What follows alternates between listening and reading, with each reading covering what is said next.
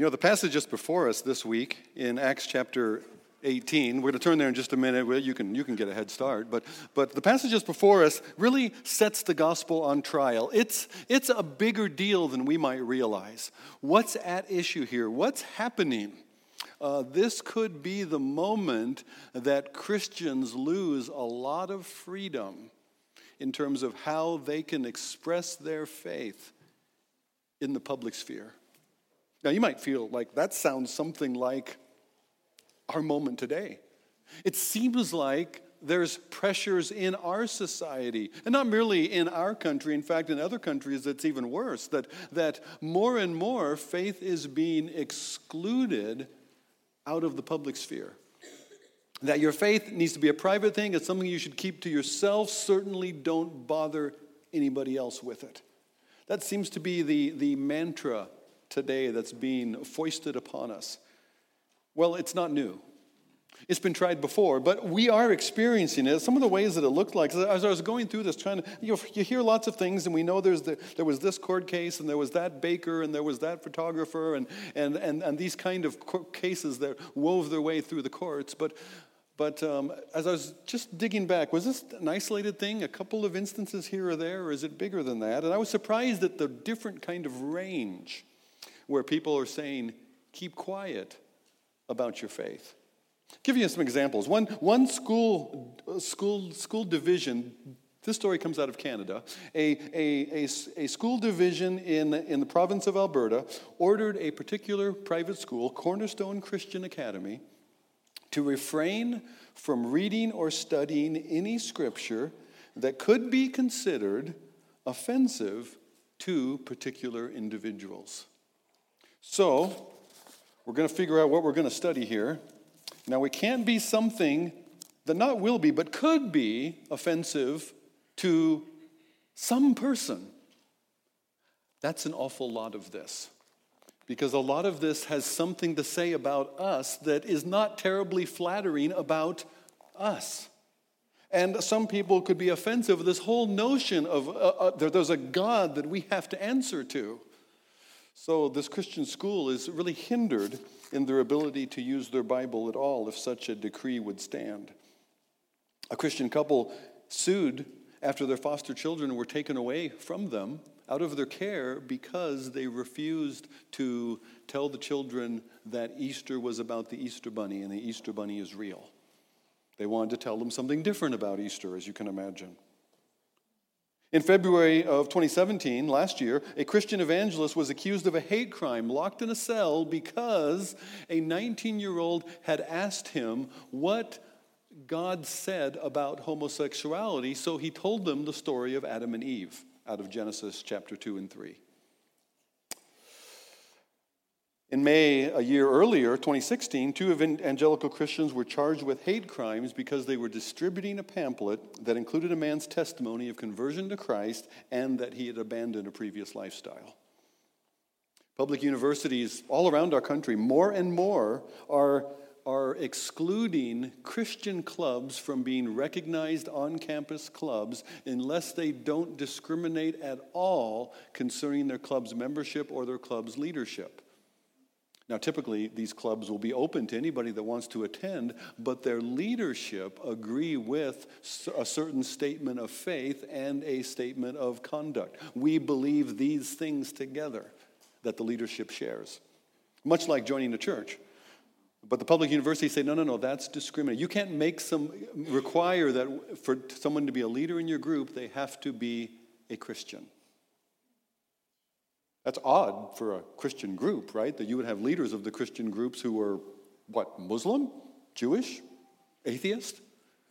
That's the kind of world that we live in, and basically it's this. You're free to believe what you want to believe in your own head, but don't bother the rest of us with it because we might be offended.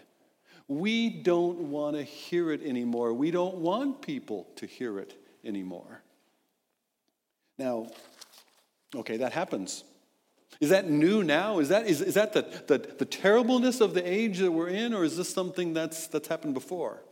That happens really all along through history. I think it's another one of those things, you've heard me say it before, but I think a lot is explained by Psalm 2. Why do the nations rage against the Lord and against his anointed, saying, let us cast off their cords from us. This is human rebellion. And we see it in all kinds of manifestations, but there it is, that's what it looks like. Well, I think we can be encouraged when you get a little pushback. I remember hearing years ago, when you throw a rock down a dark alley and you hear a yell, it means you hit something. Somebody's tired of hearing something, it may be because they've heard something. Maybe it's making them feel uncomfortable. And that could be a good thing. Now, you don't want to leave people uncomfortable. You want to bring them to the point of hope. You want to see them come to the point of rejoicing and joy and forgiveness and reconciliation with God, and out of that, others. But sometimes, if your experience is like mine, that begins with some discomfort about what God has to say about me as me. So, Acts chapter 18, well, really, these several chapters that we've been following Paul on mission in the second missionary journey, we keep seeing Paul run into opposition. The things that he's saying are not the things that everybody wants to hear. One town after another, he's been there for a short period of time and has to move on. It gets too hot. It gets too, there's a riot here. There's pressure there. And Paul moves to the next city. And here in Corinth, he settles down a little longer. It's said that he was there for a year and a half. And yet, he doesn't remain there without, again, the issue coming up. We don't want to hear anymore what he's got to say. And in the story now, the government is going to be used. The one group of people are going to bring charges against him, file charges, bring him before the governor and his legal tribunal, saying this man shouldn't be speaking these things any longer. And that tribunal, that's before the, what's called, you may think of it as the Bema seat there in Corinth. And just so we can get our bearings, so that as I read the passage, I want to just show you a couple of photos, one picture first and then a photo that describe what this place looked like. Now there's downtown Corinth. That's not the whole city, but that's kind of the downtown central area with a lot of the public facilities, temples, theaters, and so forth. And up in the left corner there is what's kind of the downtown square called the Roman Forum. And what was different about the Forum in Corinth, if we zoom in on that picture a little bit, instead of just being a completely open square, the Roman Forum in Corinth also had the central shops. Some shops and offices. There was probably a coffee barista, little things like that. They're in the middle that were very convenient. But in the very middle of that, in the center of that, was the governor's tribunal, the proconsul's tribunal. And this was the ruler sent from Rome for all of the Greece and Achaia province. And he ruled that from Corinth. It was the governing city. And when he would make a public decree, maybe has a big speech or announcement, or when he would hear certain public complaints, charges, and cases, those would occur at that seat. Now, you can actually see that same bema today. I have a photo of it. So stand right in front of, this is in that forum area, that's that tribunal, that bema seat, and up above it you can see what's called the Acrocorinth, that's the high city.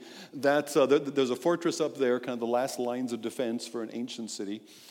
But so it's kind of an imposing view. If you were called to account, if you were brought up on charges, and you're standing there before this tribunal with that massive, and there's all these big buildings behind you, and the governor and all of his staff are seated up there, up on that platform above you, and you're going to make your case. And there's no question about who's in charge here. It's meant to be an intimidating scene. And that's the scene that we come to in Acts chapter 18, beginning at verse 12. Acts chapter 18 and verse 12, if you're using the church Bible in front of you, you'd find us on, I think, page 927. 927. But actually, I'm going to back up a couple of verses. I want to start again at verse 9. Because what happens in verse 12 and following is based on the promise. We're seeing worked out what our Lord said in verse 9. In verse 9, the Lord said to Paul one night in a vision, "Do not be afraid, but go on speaking. Do not be silent. For I am with you, and no one will attack you to harm you." Doesn't mean they won't attack you, but they won't attack you to harm you. They won't be successful in their intent. For I have many in this city who are my people. And he stayed there 1 year and 6 months, teaching the word of God among them. But when Gallio, so in the middle of that 1.5 years that Paul is continuing in Corinth, in the midst of that time, as we align the dates, the known dates of when Paul would have arrived in Corinth and when Gallio becomes, he's a historical figure, when he arrives and has 1 year as proconsul there. So it's during the time that Paul is there that Gallio arrives. When Gallio was proconsul of Achaia, the Jews made a united attack on Paul and brought him before the tribunal, saying, "This man is persuading people to worship God contrary to the law." But when Paul was about to open his mouth, Gallio said to the Jews, "If it were a matter of wrongdoing or a vicious crime, O Jews, I would have reason to accept your complaint.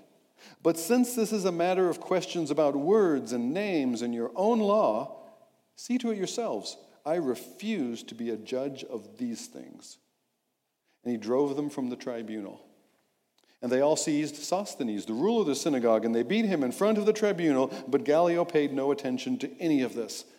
And so Paul stays many days longer and then took leave of the brothers and sisters and set sail for Syria, with him Priscilla and Aquila. And at Cenchrea, which is the port of Corinth, on his way out, there at Cenchrea, he cut his hair, for he was under a vow. And then they came to Ephesus. They get to Jerusalem and then to Antioch, the church that had sent them out in the first place. As I said, in a nutshell, big picture, this is the fulfillment of the Lord's words to Paul in particular. I am with you. Keep on speaking. Don't be silent. No one's going to attack you to harm you. But then they come and attack. They see this opportune chance when there's a new proconsul in town. And this guy is somebody. Gallio, I was reading, Gallio was the brother of Seneca. Seneca, that's a Roman name we've heard before. But then I was reading more and it said, no, Gallio was the son of a man named Seneca, the famous Roman orator. And now I'm confused. Somebody's saying this and somebody's saying that. You ever get in an argument with somebody about that?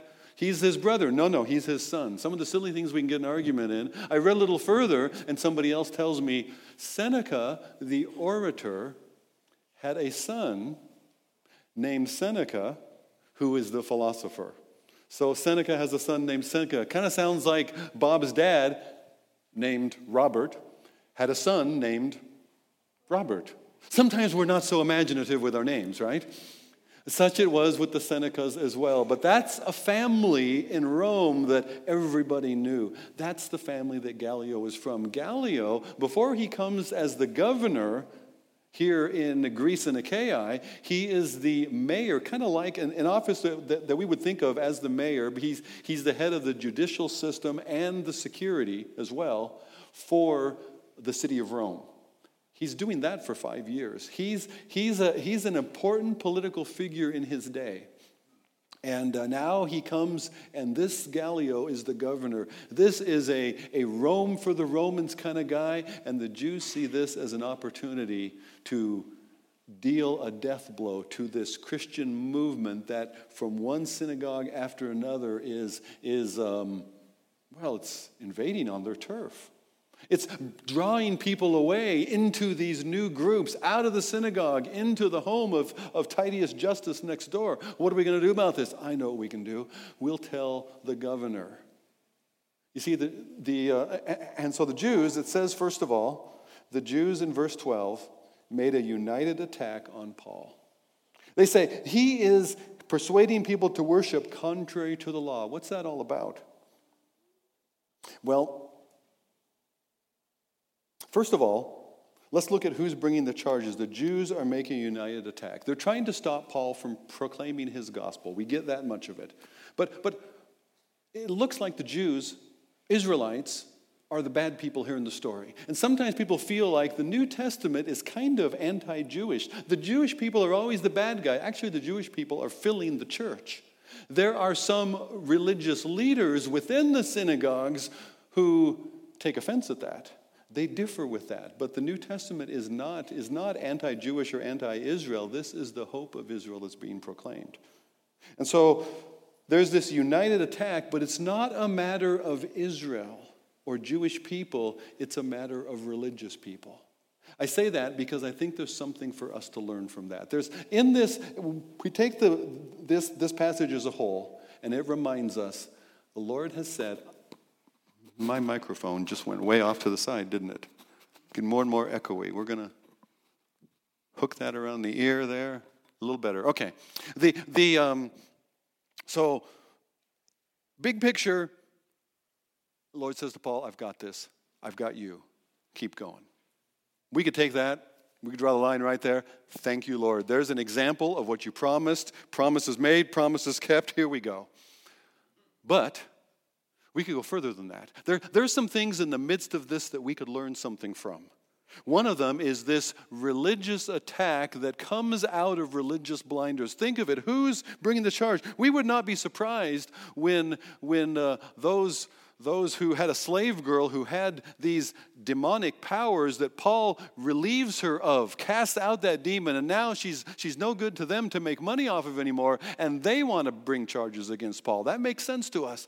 But who is Paul talking about? Paul is talking about Jesus, who is the Christ. Paul is talking about their Messiah. Paul is talking about the hope of Israel. He's going to use that line later, by the way. He's going to say, I'm on trial for the hope of Israel and for the resurrection of the dead.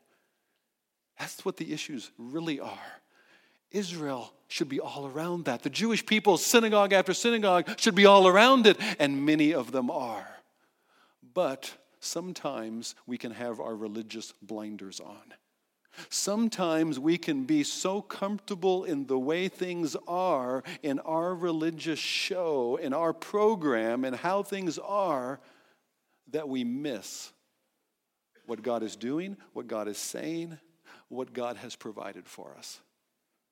That's what's going on here. Now, there's something here to warn us about religious blinders, religious traditions. Beware. Remember, Jesus confronted the Pharisees, and he said, you have taken the traditions of men and set them over and above the commandments of God. There are still churches today that say our church tradition is the authority by which we will interpret what this Bible says. We would say our Bible, which is God's Word, this must interpret and judge our traditions and what we're going to do. That we can easily... Now, a Baptist church like ours is not inherently traditional, not liturgically traditional in the way that some higher church denominations are, because in church history, our churches came out of a movement that was expressly anti-tradition. We tossed the traditions aside and said, we want to get back to the New Testament. That's what churches in our background several hundred years ago did. And we follow after that heritage, hopefully, and yet still. If we're honest with ourselves, we get comfortable about the way we do things, and there can be blinders there. I still remember a dear saint, a wonderful woman, a godly woman who had served the Lord all her life. I don't even remember exactly what the change was that the church was making. And in this change, it was a change that was taking from a practice of the way things had been done, but this seems to be a more biblical way of doing it. And so that change was being made. And I remember her, as she was wrestling with this, and she made this statement. She said, I know it's biblical, but it's just not Baptist. That's a wonderful thing to say. And to admit how we wrestle with these things, right? We easily get comfortable. What's happening here? What is it that would cause Jewish people to lose sight of their own hope? I mean, they're scattered abroad among the nations. They have been scattered from the Babylonian captivity onward. They've never all been regathered again. And yet there's a promise of a Messiah coming. One like the Son of God who would come and who establish God's kingdom, no longer under Roman rule, but God's Messiah and King would come and be king over all the earth. This is their grand hope. And when Paul comes saying, that one, that's Jesus, they don't want to hear about it. Why? Because they become very good at coping in the comfortable.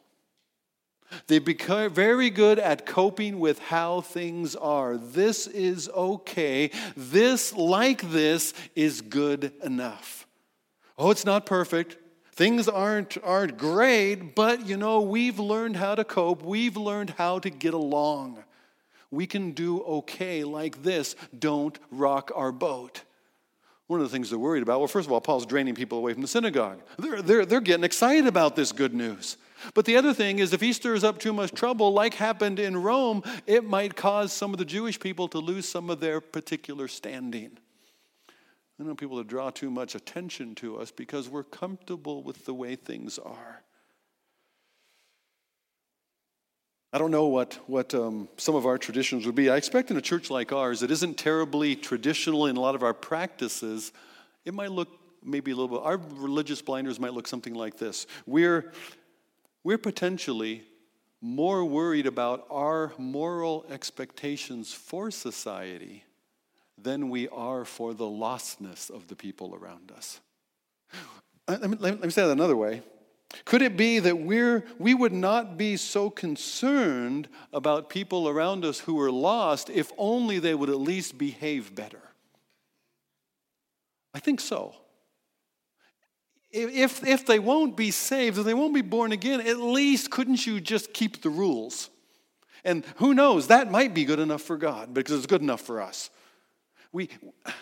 Those could be, in a church like ours, potentially our blinders about how we look at the people around us. I remember an old Bible teacher. This goes back to my Transworld Radio days when we were in Africa with a radio broadcasting mission. One of the broadcasters on the air was the Through the Bible program with J. Vernon McGee. And I remember hearing Vernon McGee say one time, he said, if you are not a Christian, if you are not saved in Christ Jesus, then you might as well suck this world like a lemon for all that you can get out of it. Because it's all you've got. And we would say to them, no, don't do that. Don't do that. It isn't going to change anything for eternity, but you really should behave better today. Sometimes God will allow.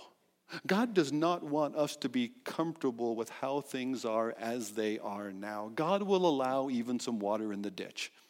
Maybe you experienced that. Things were going okay, and then trouble came. And God would allow the enemy even to come along and bring some trouble. And in the midst of that trouble, what he's doing is he's making us less comfortable in the ditch. One of the reasons misery happens among us is that God would not dare to allow us to be okay with how things are. God would not allow us to be satisfied with anything less than him. I think we see that even in the process of life, and when illness comes and when sickness comes and weakness comes upon us, and we're almost getting ready for the better, and realizing in the process that this is not as good as we thought it was. This cannot be as good as we had hoped. That this mortal must put on what? Immortality. This corruption must put on incorruption, and death itself must be swallowed up in victory in life. God will not allow us to be satisfied with less. God will allow sometimes water in the ditch to remind us that it's not good enough here, it's not good enough yet. Beware of religious blinders that would settle down and be comfortable with how things are. We'll play church and everything will be okay. Another thing I learned from the passage is that God is sovereign over human scheming. Sometimes people will scheme against you. Sometimes people will plan against you. It's okay. Don't sweat it. Jesus himself said, I've got this. In fact, Paul doesn't even have to make an answer here. But when Paul was about to open his mouth, then the action begins to happen. I wish that would happen for me that way sometimes. You ever say something and you wish you could have those words back? That's kind of what was going on with me when I'm talking to the kids, that oh, Lord, help me know what to say. And sometimes what to say is nothing. Sometimes it's better to not defend yourself and let somebody else rise to your defense.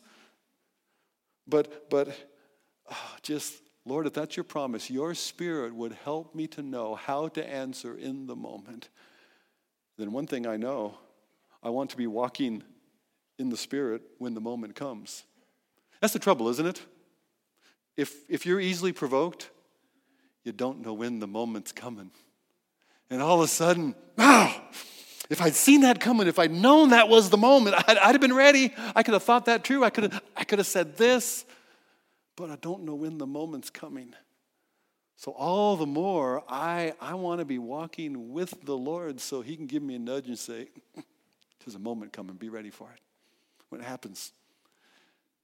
Because otherwise, I'll blurt out on my own. It might be good. We might get lucky, but it might not be pretty, okay?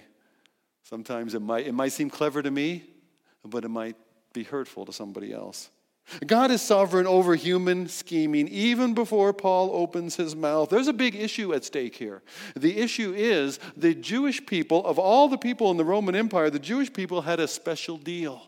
They were able to go about their own worship according to their law, which forbade them from participating in the worship of any Greco-Roman idols. Everybody else had to show their allegiance to the Roman Empire by giving offerings to, by participating in the worship of the Roman emperor. So you showed your loyalty to Rome by bowing the knee to Rome in worship. Those were the rules, that's how it worked. But the Jewish people had a special exception to that. And Paul and the gospel have been fitting under this exception. And what the Jews are doing is they're taking some of their brothers and sisters, Israelites according to the flesh, and they're throwing them out of the synagogue and under the bus. And they're saying, hey, these guys aren't with us. These guys are encouraging worship among Jews and Gentiles that's against your Roman law, as well as our Jewish law. They don't fit, because they're contrary to our law, they don't fit within our special Jewish exemption. And the potential of that is Christianity becomes an illegal religion within the empire that cannot be proclaimed, that cannot be promoted, that cannot be witnessed to without threat of persecution and trouble. Now, those days are going to come, but that's what's at stake here in the infancy, in the early days, when the gospel has been expanding and turning the world upside down. And you've experienced times when the gospel seems to be allowed to go and to speed and run its course. And this was that day. And that's what's at stake. And Gallio is the guy. He's like the D.C. Court of Appeals, the second highest court in the empire. If he lays out a precedent here that's against Paul and his message, that's going to influence all the other provinces, because that's his standing in the Roman Empire. And yet before Paul can even give a word of defense, he says, this is not a matter of my purview. Now maybe he's saying, this is not something that's worth my time. This is your own little dispute. This is not a big dispute that should come out of your synagogue and you should bother the rest of us with. Maybe it's coming from that tone, or maybe it's of a tone, no, this is a matter of your own laws that I don't have the right to judge. And that's the way that our courts take these matters of faith typically today, that this is outside of our purview, this is outside of our pay grade. This is a matter of worship to God that we are not going to interfere on. And that's right, the government. Our country was founded on a principle of the separation of church and state.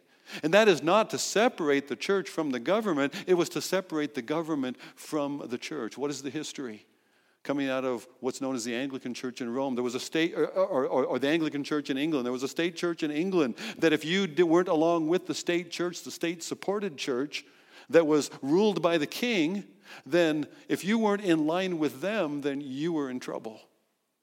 And the early colonists in the U.S. did not want that. That's where separation in our founding fathers, that's where it's come from. It's not separating anything in the public from faith. It's protecting, it's guarding faith from the interference of the government. And that's what Gallio does here. He says, that's not my issue. God is working through Gallio's indifference one way or another This is what God directing in the affairs of men. God's word says that the heart of the king is in the hand of the Lord. He'll turn it whichever way he wishes. Our confidence is not in the political process. Our confidence is in our God. That's the third thing I learned from this. Political confidences are a double-edged sword. Every political season, the church is motivated again. The church is promised one more time, Christians, you need to get out there and support our party, because if you don't, well, all hell's going to break loose in our country. Well, A, that's already happened. And B, we are not going to turn it around by confidence in one political party or the other. Now, I'm not saying you shouldn't be involved. I'm not saying you shouldn't vote. I'm saying I encourage you to, from what you know in God's word, of what you know is best for society, that we participate in the political process. That means voting. For some of you, that means leading. That means participating. That means running for office at times. But not with the confidence that if we only get enough Christians in government, we can make this country a Christian nation again. That's the false confidence. That was tried once before by a guy named Constantine, the Roman emperor. And what we ended up with was the church, by and large, ended up mingled in with the Roman Empire and the emperor. And the result of that was not the best time, the heaven on earth, the kingdom has come. That's now known, as historians look back on it, we call that the Dark Ages. Okay? When the church joins in with and then gets co-opted by the governing authorities. But what we ought to do as believers in the midst of society, what we ought to do is what God, through his prophets, through Jeremiah, he told the Israelites in Babylon, seek the peace of the city in which you find yourselves in. How do we contribute in our society in ways that are good for our society? I'm going to vote on initiatives. I'm going to vote for people that I think are going to serve our society best as I understand it. But guess what? My own perspectives are flawed. And because I can't go back to Scripture and say, well, this is how you should vote, then I can tell you then, this is how Scripture says you should vote. I don't pass my perspectives on to you about the ballot come Tuesday. We ought to be involved, but that's not where our confidence is. That's my point. Those who live by the sword, Jesus told his disciples, will die by the sword. Those who live by the political process, when the church is advanced by the political process, the church will be hindered by the political process. If the church lives by politics, the church will die by politics. And so politics is a two-edged sword. We find that here right at this tribunal. The Jews united together, their rulers, their leaders, they came together with charges against Paul. And what happens? Well, Gallio says, this is not my deal. And he drove them from the tribunal in verse 16. And so in verse 17, they all seized Sosthenes, the ruler of the synagogue, and they beat him in front of the tribunal. So the one who is perhaps leading the charge against Paul is the one who actually ends up receiving a punishment he had probably hoped that Paul would receive. Now, there's some confusion. Well, who are the they all who beat? Well, there's some difference in one version to another, but a lot of the earlier versions have added for clarity that the Greeks all grabbed Sosthenes and beat him there before the tribunal. That's what most people understand is happening here, that there was an animosity among Greeks and Romans toward the Jewish people because of the way that they saw themselves. They set themselves a bit apart from society, and in some ways they kind of thought them as God's chosen people, a little better than society at large. And, well, the population at large didn't like that. And sometimes, even today, as Christians, people will have a sense that you Christians, you think you're better than us. Well, maybe you do. Maybe you don't.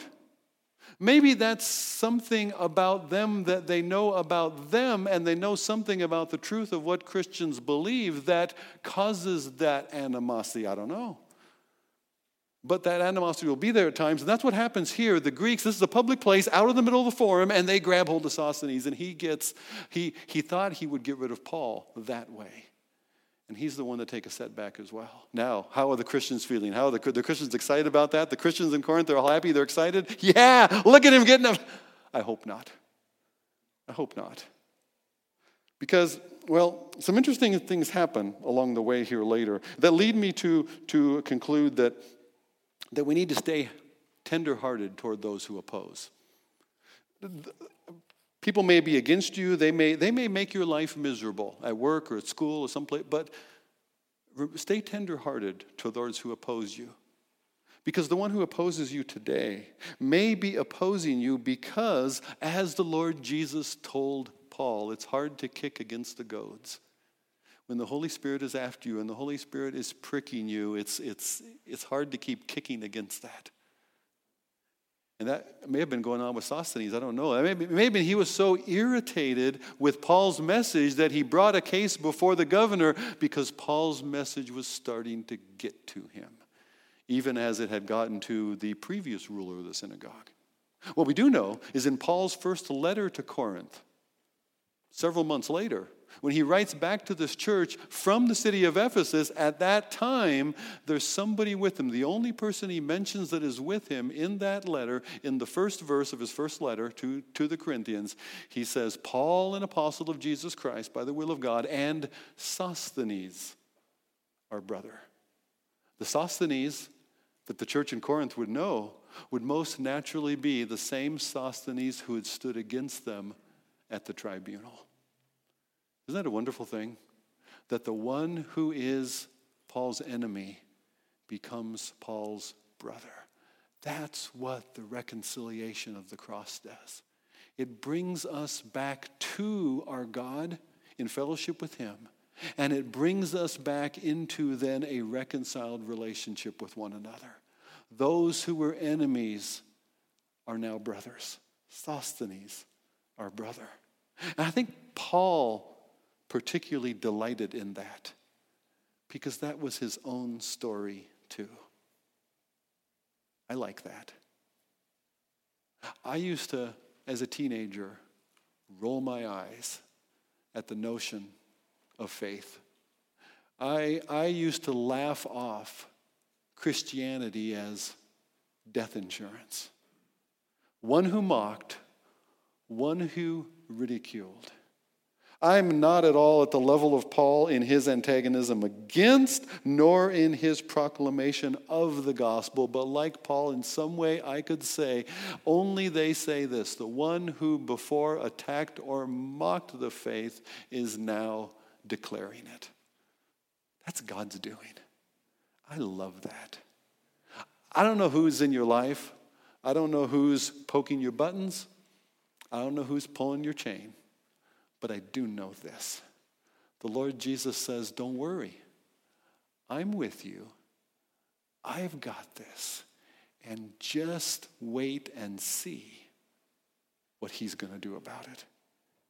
You know, Paul goes, he's ready to depart Corinth. And one of the last things he does in verse 18, at Cenchrea, he cut his hair for he was under a vow. What is that all about? It's a Jewish vow. 30 days before appearing at the temple, which Paul is going to do, he's going to go to Jerusalem before he goes back to the church at Antioch. And 30 days beforehand, he needs to cut his hair because of this vow that he has made. And he's going to present his gift at the temple in fulfillment of the vow. And so that was according to the law and the tradition of the Jews. Not just the law, but the tradition. That was what they did. And here's Paul, still putting themselves under the laws and the traditions of Israel in the worship of God in the temple, even as they have so harassed him from city to city to city in one synagogue after another. And yet, why does he do this? Because again, he says to his letter to the Corinthians, in chapter 9, 1 Corinthians 9, he says, to those who were under the law, I became as one who was under the law. Even though I've been freed in Christ, but I became as one who was under the law. Why? So that I become all things to all men. I meet people where they are. To the extent that I can, I go where they are. I draw closer to them that I might win them. Stay tenderhearted to those that oppose, because we don't know what God will yet do. That's that call to the kingdom that we sang earlier. Did we sing that earlier? We sang that earlier. I couldn't remember if we sang it earlier because I know we're going to sing it again. And just what our Lord is going to do in us and through us. Because he says, I am with you. Father, we thank you, Lord, that we can trust you. We thank you that we can trust you in the midst of, even when people oppose us. They would stand against us. But Father, the press, the call of your Spirit into your kingdom, into fellowship with you, is hard to resist. Father, would you use us then to extend that call? Would you use us like an invitation to Christmas jazz? Would you use us to extend an invitation into relationship with you through Jesus forever? We pray that in Jesus' name. Amen.